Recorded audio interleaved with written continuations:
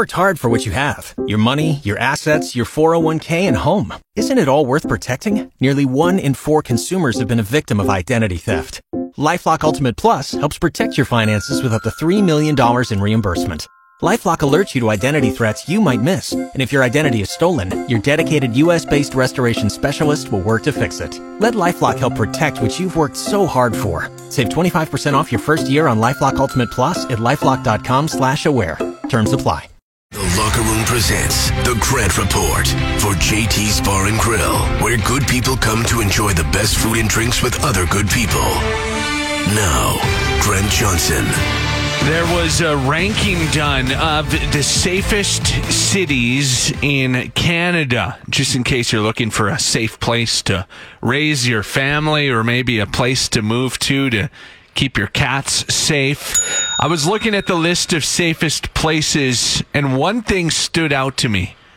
It was the fact that I wouldn't want to live in any of those places.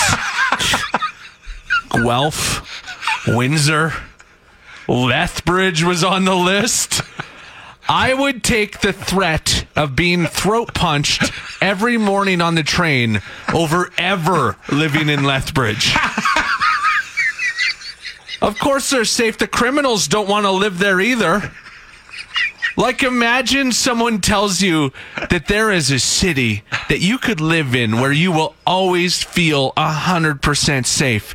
You'll be able to leave your doors unlocked when you go on vacation. You're always safe. You'd think people would be flocking to this magical place.